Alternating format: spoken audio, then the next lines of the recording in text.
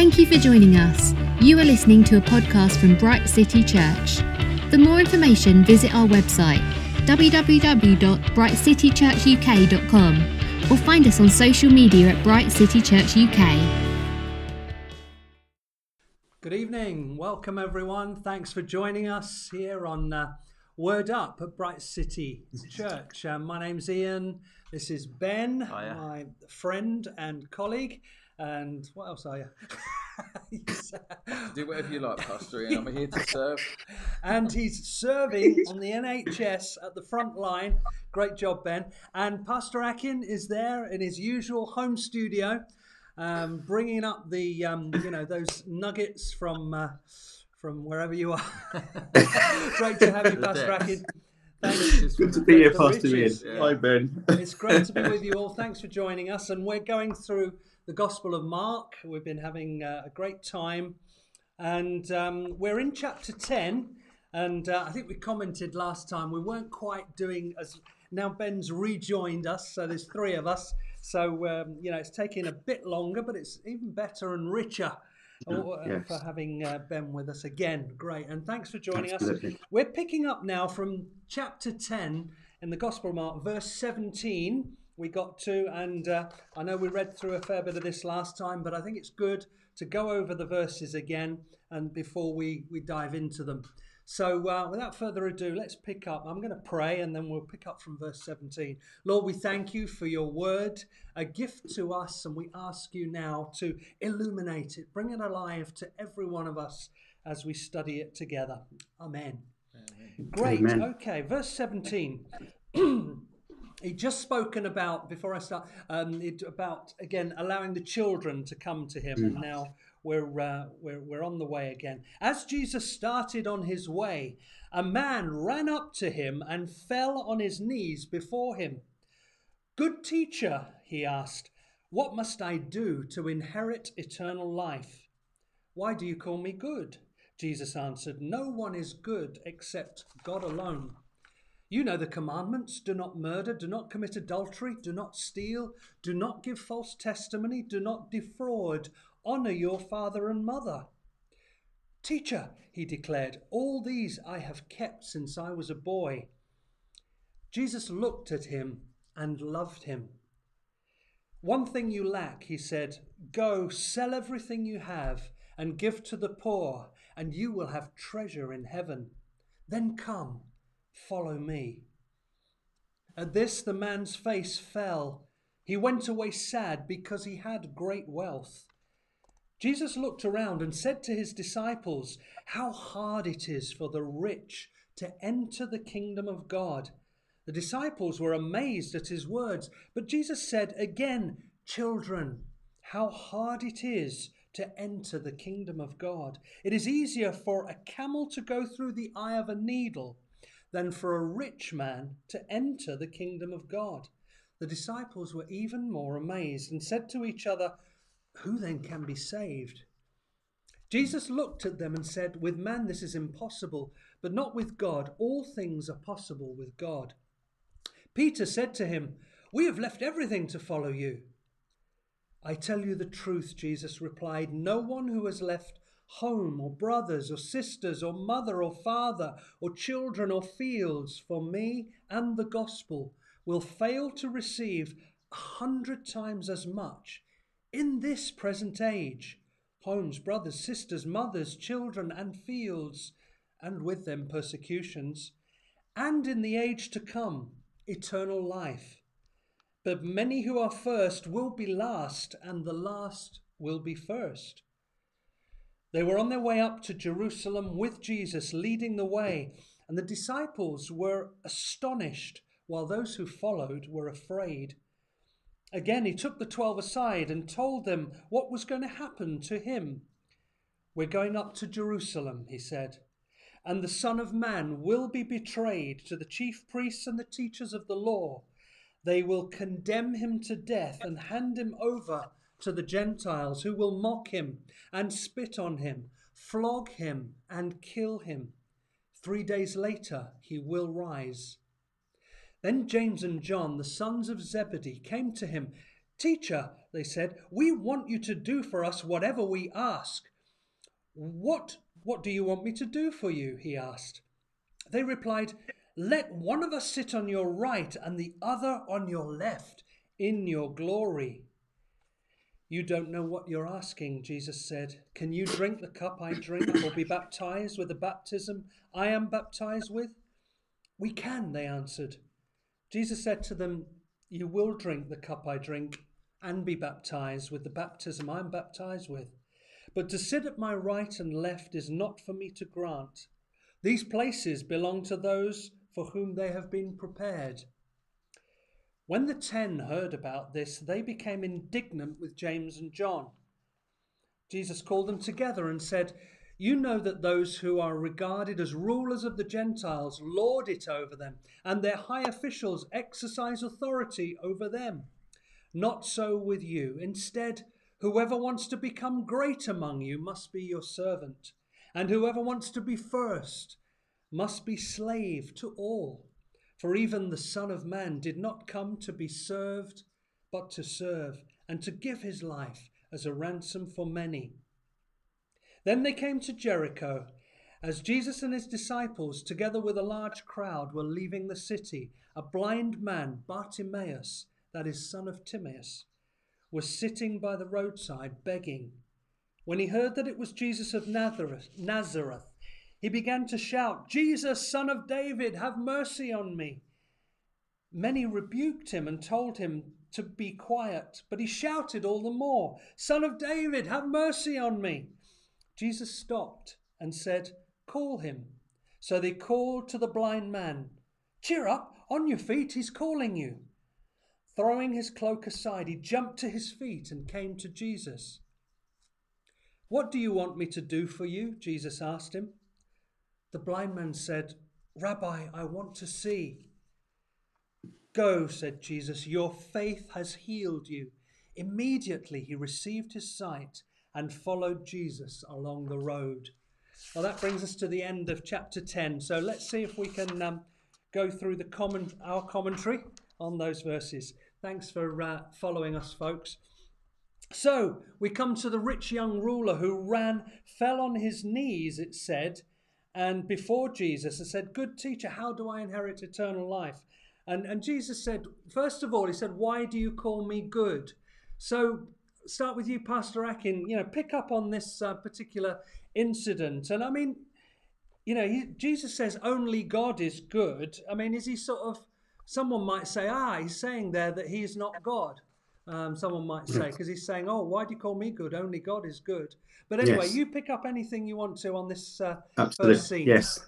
Okay, right, brilliant. Thanks, Pastor Ian. Yes, I'm just picking up on what I've read in relation to this encounter, if you like. And there were a number of questions that were raised. First of all, like you rightly said here in the scriptures, he does say to the Lord, "Good teacher." And from the background of what I've read is that particular, if you like, phraseology wasn't actually used for rabbis at all, because it was supposedly to be used for a person who was totally sinless. So when he's coming to the Lord and he's calling him good teacher, there is there is this, from what I was reading, there was a query as to whether the man actually knew when he used that term, did he actually realize that Jesus Christ was actually the good teacher? He was actually a sinless person, and that he was the Son of God. So that question was raised there, if he actually knew who Jesus was. And when Jesus posed that question to him, this is, "Why do you call me good? Only God is good." He wasn't actually saying, "I'm not God." He wasn't denying who he was, but he was actually trying to find out if this man knew who he was. Yes. So when he posed the question, he wasn't asking that question because Jesus Christ didn't believe that he didn't know who he was, or he was trying to say, "I'm not God. That doesn't don't call me good." He wanted to find out because the man had used that title to say, you're the good teacher. So Jesus was questioning him. He said, "Okay, why do you call me good teacher? Yeah. Do you actually understand? Do you know who I actually am?" So that was why he asked him that question. Yes. So it wasn't that he was confused or anything like that. No. So there were two things here, if you like, that were highlighted in this encounter. One, did the rich young man, did he actually know who Jesus Christ was? Because it was only knowing Christ, who he is, that he was going to know who he was and what he was supposed to do. So it's this relationship thing again, that, you know, the Lord is always going straight to the heart of issues when we're trying to, and, you know, this applies to us as well, doesn't it? When we're trying to, if you like, outsmart the Lord, we're trying to get something from him, we're trying to get some sort of you know, affirmation, or we're trying to get some position from him, and we ask these questions and we say these things, like we've seen before when the scribes and the Pharisees were asking questions, trying to make themselves look good or trying to trip him up. And Jesus Christ will just cut through all of that. He'll just go straight to the heart of the matter and go straight to the issue that was really of concern. So in this one, he's asking the man, you say me called good teacher, but do you really know who I am? Yes, it's a bit like, who do you say that I am? He's asked that question before, and wasn't it? Yeah, this is the key to, you know, it's recognizing who Jesus is for all of us, isn't it? What would you say about this encounter, Ben? I think Pastor Aiken's right in saying that Jesus was testing the ground a bit, because this man had come and he'd made quite a display. He'd knelt before Jesus and he'd said, you know, good teacher. And it was quite a display of reverence. I mean, you know, you look at it and it kind of goes to his credit, really, that this guy was genuine, that, you know, he was a genuine seeker of what his heart was kind of looking for, really. He knelt before Jesus. And I mean, in that culture, a rich young ruler with all the power, you know, kneeling before someone else is quite significant in itself. But, you know, it showed his reverence, it showed his humility, I think it showed his seeking heart. Yeah. And it, like, indeed, in Isaiah, you know, it says about, for the Messiah, that to me every knee shall bow, every tongue will confess. In the Psalms, come, let us worship and bow down, let's kneel before the Lord our Maker. So there's all that going on. So you're like, well, you know, like Pastor Aiken was saying, was there some recognition that was there? And it seems there was. Yes, yeah. And Jesus was kind of, you know, probing that. You know, you call me good. Yeah. No one's good but God. And, you know, the question really is, do you recognise that I'm God? That's you know, it. That's what we're looking. Yeah. So you're calling me good. Are you saying I'm God? Yeah. And then he's actually being, it seems, open about his need. You know, he's rich. He seems to, and we'll hear that he's followed a lot of the law as well. And he says, but there's something lacking, because he says, what do I do to inherit eternal life? So he's aware that there's something missing. And I think, what would you say about that, Pastor Aiken? I'm sort of going back and forth. I hope this is okay, but I'm throwing you little bombs. Yes, no, absolutely. I think he's being quite open and honest, isn't he? Because if he felt that he had everything that he needed to inherit eternal life, he wouldn't have asked the Lord that question. So he is being open, he is being honest. Is that there is something that he feels that's lacking in his seeking of God, if you will, the kingdom of God. And so he comes to the Lord with that openness. I think what's kind of, as we're going to see, what's thrown him is the response that he gets from the Lord. I think he wasn't anticipating that the issue that he had was the thing that he saw as a strength was actually a weakness, and which was his wealth. And he didn't actually, he was blindsided by that. So when the Lord comes to him, and as we see later, and asks him to give everything up, that's what blindsides him. And I think it's again, we look at this in the light of our own walk with the Lord, that sometimes we might be feeling that we've got certain, you know, I've got something good that I can offer the Lord. You know, maybe he felt that he could walk with the Lord with the wealth, and the wealth would help to fund the gospel or to help in some way. And we come to the Lord sometimes with our strengths, don't we? Thinking, well, I can make use of this. I can do this for the Lord. I can do that for the Lord. And you know, when we openly and honestly we're able to present our lives before God, sometimes he shows us things that we weren't expecting. Maybe the things that we thought were a weakness, he said, well, that's something that I can work through the weakness. But the strength that you think that you have, that's actually a hindrance to me actually doing what I want to do in your life, and for you to actually enter into the kingdom. So that was you know, how I can see this you know, the relationship thing working out here. There's one, it's whether the rich young ruler actually knows who Jesus is, and then secondly, how is he going to actually know himself as well if he doesn't know the Lord? And so this is the for me the playing out of the relationship thing. It's all again about knowing who God is, and it's only in the light of that we can actually know who we are as well, and what we need and what we don't need. in order to follow him. Thanks. Great stuff. Yeah, it's interesting that also it seems like he'd followed, all the commandments that Jesus actually read out to him. He says, the commandments. He said, all these I've kept. So keeping the commandments and keeping the law is not the way to salvation. In fact, we can't keep the law by ourselves, and Jesus showed that. He says, when you even look at somebody lustfully, you're committing adultery, etc., etc. And so, but he's showing that the only way, this didn't work for him. This wasn't getting him saved and filling the hole in his life. And it says Jesus looked at him and loved him, but he nevertheless does not hold back on what he needs to do. No, that's it. It's almost like a tough love, isn't it? It's like, if your heart, as we'll go on to see, if your heart is genuine, if you really, want this, let's see where your heart is. And it's, when he challenges him, it's almost, it's kind of letting him know that I'll tell you the worst now, because you follow me. The potential is, through trials and tribulations, you might lose all that anyway. You might, be forced to lose all that if you follow me as the Christ. So I'm going to tell you the worst now, and then I'll see where your heart is. So that's there was no shortcut. He loved him, but he wasn't saying, this guy loves me, and I really love this guy. He's a genuine seeker. I'm gonna get him in. I'm gonna make sure. I'm not gonna make it too hard for him. But he's absolutely straight, tough love, as you said. Look, you're holding on to all that wealth, and it's a barrier for you following me, because he says, go, sell, give it to the poor, and then follow me. It's about following Jesus. It's not really about the wealth so much. The wealth for him was a barrier to following him. There's, I think we need to just maybe touch on this for a moment, because Jesus goes on to say how hard it is for the rich to enter the kingdom of heaven. So, and the disciples say, well, can any of us be saved? Who then can be saved? Not that they were all rich or anything, but what about this sort of wealth being, is Jesus saying that if we're wealthy, it's hard to enter into the kingdom of God? Because I would ask the question, I think people listening, it made me think of the comparative wealth of us Westerners in the civilization that we live in right now. You could say, the statistics might say that we're in the top 5% in the world.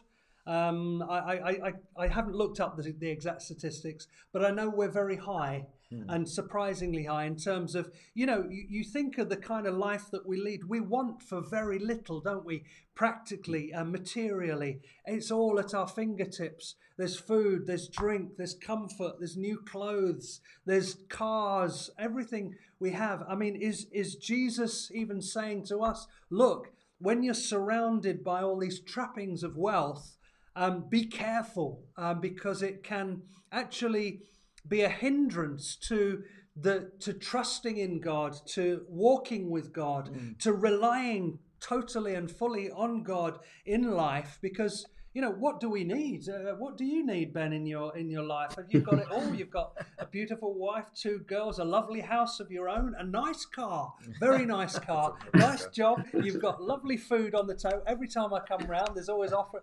You see what I'm saying, friends? What's your take on this? I think I'll be around for a meal, Ben. I understand you've got lovely food at home. Round to Ben's afterwards. Come on. No, absolutely, Pastor Win. It's like, again, you can see that the Lord is contrasting the child that he mentioned, which we spoke about last week. The child who he says he brings into the business. So like in order for you to enter into the kingdom, you have to be like this child. And in my mind, we're not looking at, I don't think we're looking at a 10 or 11-year-old. We're looking at maybe a 2, 3, a toddler that he brings and is able to, to sit this child on his knee. And it's like, if you think of a child who is that young, how they totally depend on their parents, or they totally depend on any adults taking care of them. And then and there's a contrast between that child and this rich ruler who, like you've more or less said, has got all of these, if you like, his material and financial needs are taken care of. So why should he need to depend on God the same way that child would? And in talking about the wealth as well, I know the commentary that was reading did actually say exactly what you've just said, that we might be looking at this rich man and maybe we'll be thinking of him in terms of being a millionaire or a billionaire, but he was actually saying that in the kind of life that we live now, most of us are actually much more better off than he would have been in terms of having his comforts met in terms of the type of houses that we live in and the kind of jobs that we have and our life expectancy, etc. So we're actually we even though we might not consider ourselves to be rich, we have a higher standard of living a better lifestyle. And so there is that, you're actually right, there is that warning there that we shouldn't kind of like try to disengage ourselves from this rich young ruler and say, well, I'm not a millionaire or a billionaire, so this doesn't apply to me. But it's actually what we are prepared to give up, because again, the commentator was saying that how these comforts, sometimes they can be a hindrance to us actually following the Lord, you know, having a nice house and having a good job and your car and not going on holiday. Not that in and of themselves, any of these things are bad, and not that in and of themselves, God doesn't want us to have those things. But when they stop us from following him, when they stop us from, and in this case, yes, it was an actual following the Lord physically, but in this case, it's doing the will of God, isn't it? When those things stop us from doing the will of God, when we value these things more than we value doing God's will, that's when they become a problem. When we think, oh no, I can't really go to the prayer meeting, even though God is saying to go, because I'm at home now, it's nice and warm, or it's comfortable. I want to watch this program or that program. I've got to take care of my car. I've got to take care of my this and my that, and those things suddenly they start to crowd out our ability to do what God wants us to do. That's when we have problems. So having a healthy attitude to money and wealth, I think, because I was kind of asking the question, having looked through this and seeing the general trend of teaching about riches and money in the Bible, it's definitely, I kind of was saying to the Lord, well, how should we be then? And it really is having that healthy attitude to money. Money's not wrong. It doesn't say money's the root of all evil. It's the love of money that's the root of all evil in the scriptures.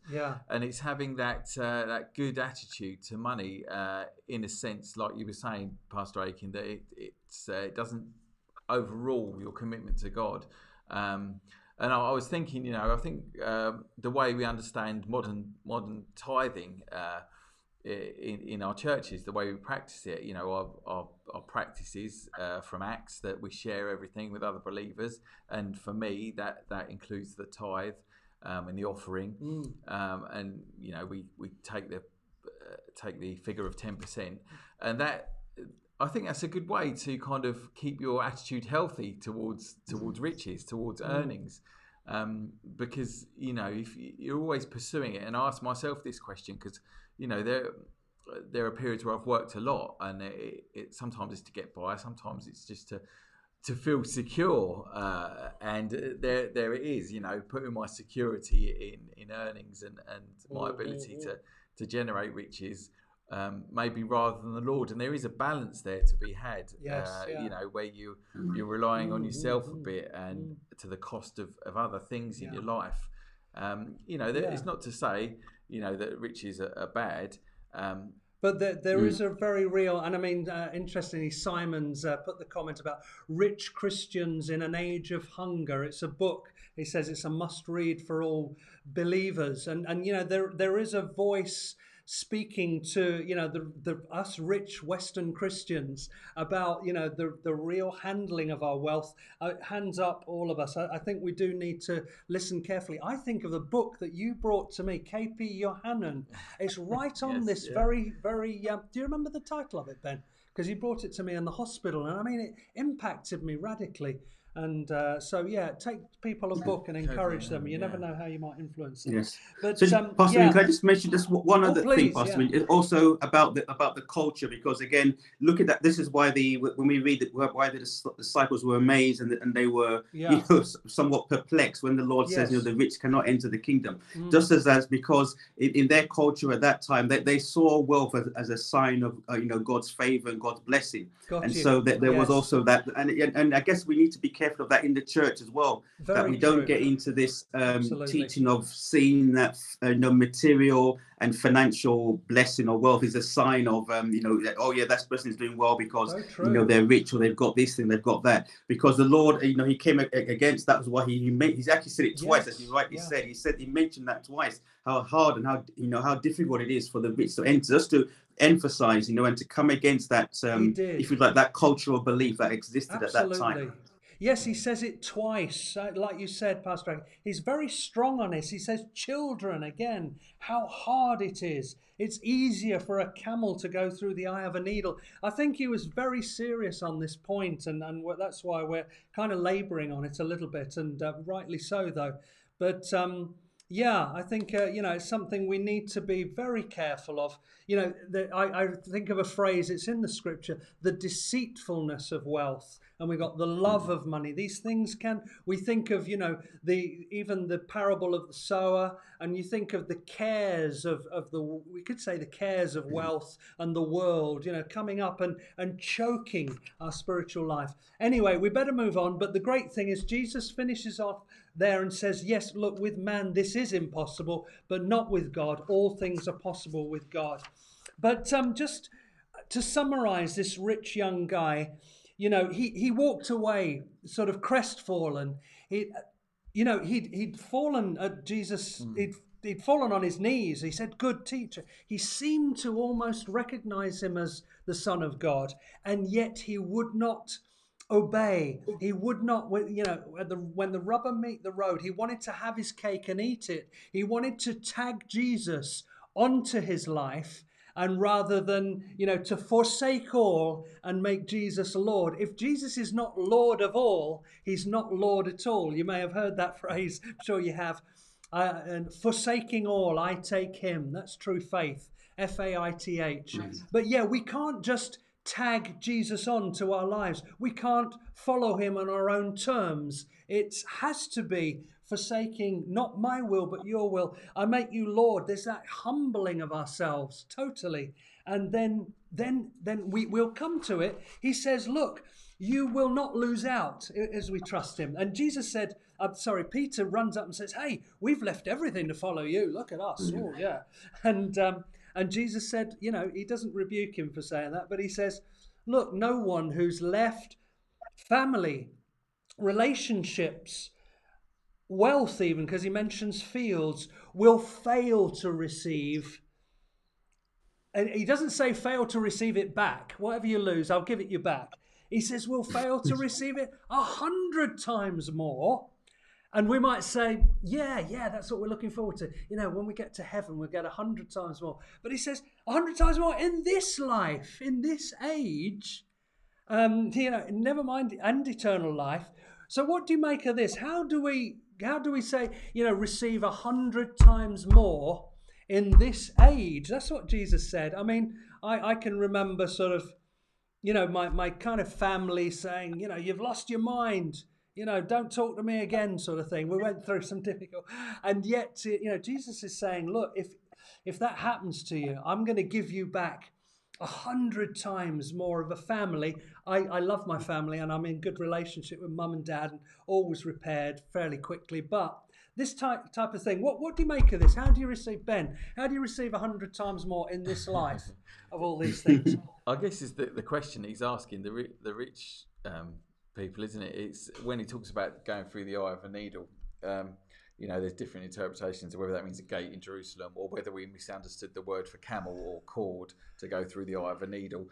And it's basically, again, it's trying to conform yourself to the culture and the worldview of the kingdom, as we've kind of explored in Peter, and putting your faith, totally on the Lord, and then that everything coming out from that towards riches, towards jobs, towards priorities in the world. And that's, I guess, what he's saying to the rich is, for the poor, they haven't got a lot to leave, and they gain an abundance spiritually. And for the rich, that pull of worldly things is a lot more, because they've got a lot more to exchange for the unseen spiritual wealth. you know, and I think it's that challenge again, isn't it, to conform your life to the kingdom worldview, to the kingdom priorities, and you know, there's so many good examples of that in terms of missionaries we've seen who've basically left everything. And I couldn't help thinking of Matthew, the tax collector, contrasted with the rich young ruler. You know, there's that cartoon, The Miracle Maker, where Jesus calls Matthew, and he's like the tax collector, earning, you know, illicit funds from skimming off the taxes for the Romans.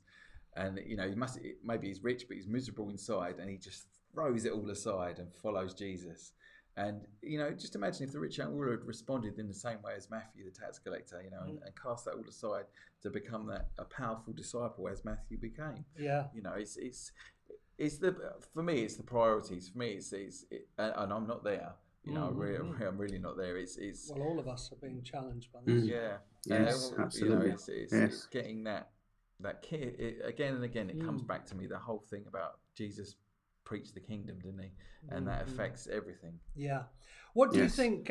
This thing about, can we tag? You know, is there a danger even in churches, in the Western church, I like to say, where Jesus is kind of tagged on to life rather than being Lord of all? I mean, what do you think about that, Pastor? I think, you know, Pastor, I think again, it's all about, you know, when we're talking about this relationship again, about knowing who the Lord is and calling him Lord, like just like this rich young ruler, we do that, don't we, on a almost daily basis. We say Lord, Lord, but then he's looking into our heart, isn't he? And I think this is probably the thing that distinguishes, as Ben rightly said, that, you know, you think of Zacchaeus when the Lord saw him up there and he says, no, I'm going to your house now, and he comes to his house and the man is so excited, isn't he, so overwhelmed, and without Jesus even saying anything about his wealth, he says, Lord, if I've defrauded, I'm going to give half of my... Lord didn't say anything about his wealth, but he made that decision, didn't he? He said, I'm going to give half of what I have to the poor, and if I've defrauded anybody, I'm going to give them back what I stole from them, and I'm going to give him back fourfold. You know,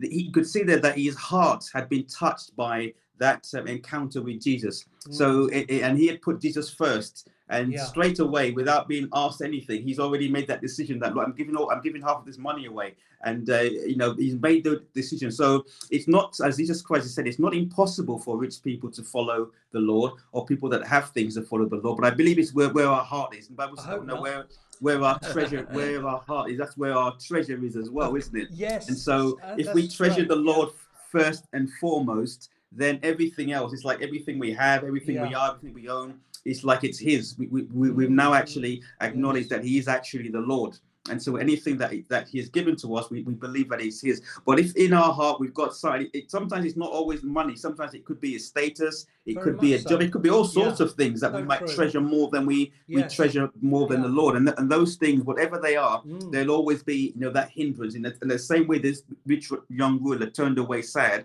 if the Lord asked us to give that thing up or not to focus so much on that thing, it would have the same impact on us. Like you rightly said, Pastor, we can't be tagging... that we can't tag the Lord onto any. He isn't going to be tagged onto anything. He wasn't going to be tagged onto the rich young ruler's priorities. You know, he was Jesus was the number one priority, and he lived that, as we're seeing as he's going to Jerusalem. He lived that. He focused on the will of the Father, and he wasn't going to be distracted. And to follow him, we have to be like him, and we need his help to do that, don't we? Yeah, when you were saying that, it reminded me, and I'm sure it probably did you guys. Many will say, Lord, Lord. But, you know, I will say, I'm sorry, you know, I wasn't your Lord. I didn't know you. There's that real, you know, to make Jesus is Lord of all. Anyway, we better move on. We've touched on this quite a bit now. So I mean, there is a phrase there at the end. Many who are first will be last, and the last will be first. That's a very interesting phrase there, and could have different meanings. I mean, I think of, well, in the commentary I was reading, they were suggesting that this is a warning. So, you know, you might be first to believe, you disciples, but some who are first will be at the end of the queue almost, because, you know, be careful. It's how you finish, not how you start. And so even those at the end, you know, they might be running with more zeal or whatever. So that's one interpretation, which I thought was a decent one. And there was another one about it.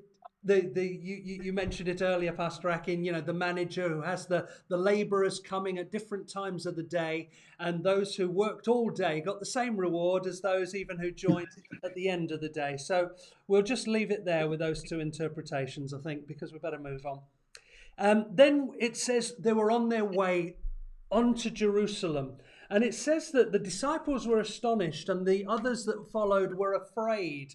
And it seems like they sensed, wow, Jesus is heading straight in to a storm, almost like into the viper's nest, of the authorities and whatnot. And so they were afraid. But he set his face like flint. He was going to his mission. And interestingly, he goes straight to them and he said, yes, we are going to Jerusalem. So he kind of confirms it. We're going to Jerusalem, and the Son of Man will be betrayed. He says it to them, but to the chief priests, he'll be condemned, handed over to the Gentiles.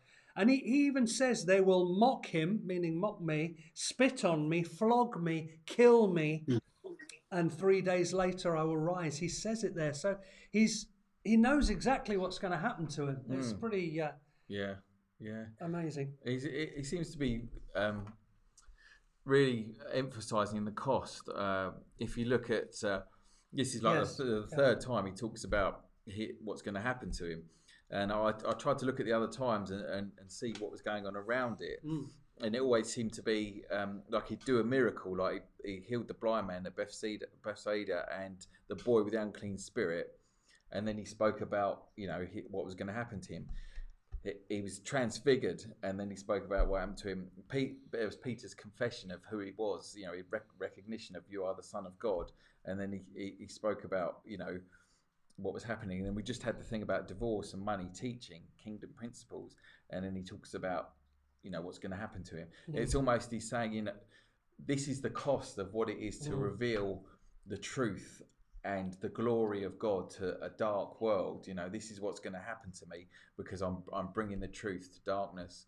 I'm giving myself to redeem the world and reveal the truth to the world, and this is what it's going to cost. And in some ways, this is the cost of discipleship. Even for us these days, when we stand for the truth, when we try and live our lives in certain ways, it's looked upon as odd almost. And again, go back to Peter, he talks about us being pilgrims. This is not our home. We're people of the kingdom now, and we follow another master who did the same. He lived for God and he lived righteously, and there was a cost, and there is a cost to Christians. It's great riches and spiritual fulfillment and reward at the end of our lives, and faith that enriches our lives, but there is cost to the Christian faith. And I kind of saw that every time we talked about it, it seemed to be after he'd done something to reveal the kingdom, and then said, well, this is what it's gonna cost me and you and all that follow me. That's great, Ben. There is such a strong theme of the cost coming through, isn't there here? Absolutely spot on. You think of the cost to the rich young ruler to follow, and there's a promise of incredible riches, like you say, afterwards, but you do have to pay the price first. And now he's talking about the price he would pay, and then we're going to come to the disciples say, oh, you said we could ask for anything. Let me sit on your left and my brother on your right. And he said, again, this theme of the cost. You don't know what you're asking. Do you realize the cost of following me? And so this cost issue, I thought the price was paid, that Jesus had paid the cost. And, why is there a cost for us? There again is a hard question, but there is a cost, and what is the cost? Let's think about this just for a minute. What do you think, Pastor Akin? Hasn't he paid the cost, paid the price? Why is there a cost for us? I thought he'd paid it. It's a strange way to frame it, but I'm just so we can kind of grasp this idea of a cost. I think it's very important. Yeah. He absolutely has paid the price. He paid the cost with his own life, which he freely gave up. And there's no there's no substitute for that, and there's no work as Paul said that could come to complement that or to add to that or to take away from that in any way. That's the full cost, the full price for our salvation, for our eternal life has been paid by him. And nobody else can, there is no one else that can to take that place that he has taken. The Lamb of God who takes away the sins of the world. Amen. And, if anyone's watching, anyone's listening, that is the reality of the gospel. Without Jesus Christ, and that's why we were talking earlier about not being able to tag anything on to him or to try and put him, he has to take center stage, because he had paid that price and he has paid that cost. And in terms of us being his disciples, that's all. If it's what Paul called it, the fellowship of his suffering. Yes, we at the same way that the Lord went through the suffering, but it didn't end there, because he did say at the end, he said, on the third day, the Son of Man will rise again. So it's not, it doesn't end with the pain and the suffering and the mocking. No, there is a resurrection that comes after that. Yes. And we're just following in his footsteps, aren't we? Yes, there is, like Ben rightly says, whenever we take a stand for what's right, for the truth, that there is always a cost to that for taking that stand. But it doesn't end there. That's always the great thing. It's not going to end with that cost or whatever loss we might suffer here on earth. There is always going to be a reward at the end of it. And Paul described it as if we want to partake of the power of his resurrection, then we also have to endure the fellowship of his suffering. Yeah. And so in one sense, yes, he has paid the price, everything's done, and that's fine, it's settled. However, as we all know, he's given it's an opportunity, isn't it, for us to partake of what he has gone through, because that is where we have that fellowship that we're talking about here, that relationship that we're talking about. Exactly. Yes. That it's a bit like if a member of as Paul mentioned a number of occasions when he was in prison, there were those who continued to identify with him while he was in prison. They came, they shared in his suffering or whatever he was going, but there were also those who rejected him. And it's part of being in this family of God, being part of the kingdom, that we are following in the footsteps of our master. We're following it in the footsteps of the Lord. And so, yes, to reiterate, he has paid the cost, and that whatever it is that we go through in life, it's never going to be anywhere near what he has given up for us. This was the sinless Son of God who came to suffer at the hands of those who he had created. It's the words of a song. But we're never going to go through that. Yes, we have these costs here and there. People reject us. People might mock us. We might lose things. And there are people who we have to acknowledge that there are people in the world today whose lives are at risk because they are following Jesus. Yeah. And many have been martyred and will continue to be martyred. So we're not trying to in any way diminish that sacrifice that they've made, but the reality is still there, that the cost that he has paid, the cost that we pay for following him is nothing near the cost that he had to pay for paving the way for us to follow him. Jesus said in John, I was going to say, in John 15:18, if the world hates you, know that it has hated me before it hated you. And he goes on and talks about the challenges of discipleship. But then he promises the Holy Spirit and talks about, I'm sending the Holy Spirit as your helper. I'm sending the Holy Spirit as your advocate, as your comforter, as the power to live this out, even in the darkness, of the world and the unbelief and the persecution. I'm sending you the Holy Spirit. Yes, that's sort of the cost of identifying with Christ. We're called to be witnesses, aren't we? And, you can't be a secret witness. You can't be a quiet and hidden witness in a sense, because, there's something about confessing. Yes, I follow Jesus. Jesus is my Lord. If you confess that Jesus is Lord and believe you rose from the dead, this is part of our being saved. But there's a cost, because they hated him, and the world and people in the world, as you're saying, Pastor Akin, thanks, really well explained. They're going to hate you as well at times, and so that is the cost. Great. Well, I think, that's a real theme running through this chapter, the cost, and it goes on to talk about, can you drink the cup I drink? And can you be baptized with that same baptism? We're thinking of a baptism of suffering. And he says, well, you will drink this cup. And they did. And they did. Yeah. James was killed by the sword. John was exiled on Patmos. Right. Yes. Played out. All of the disciples, in fact, I think, were martyred to death. John was boiled in boiling oil, but survived. But so yes, there's a cost, but it's nothing compared to the cost that Jesus paid, and nothing next to the rewards that are ahead for us all. So be encouraged, friends. The cost, he, as Ben was reminding us, the Holy Spirit helps us. Amen. And walks us through and doesn't give us anything to bear that we cannot bear. This is the promise of God. And so whatever you're asked to go through on his behalf, he says, you'll be able to bear it. Just trust me, hold on to me. I will give you and equip you with everything you need for that moment. So thank you everyone for joining us. How have we done on the verses? We've not done bad. We didn't get to the end of 10, but didn't quite get to blind Bartimaeus. But maybe next week. Yeah.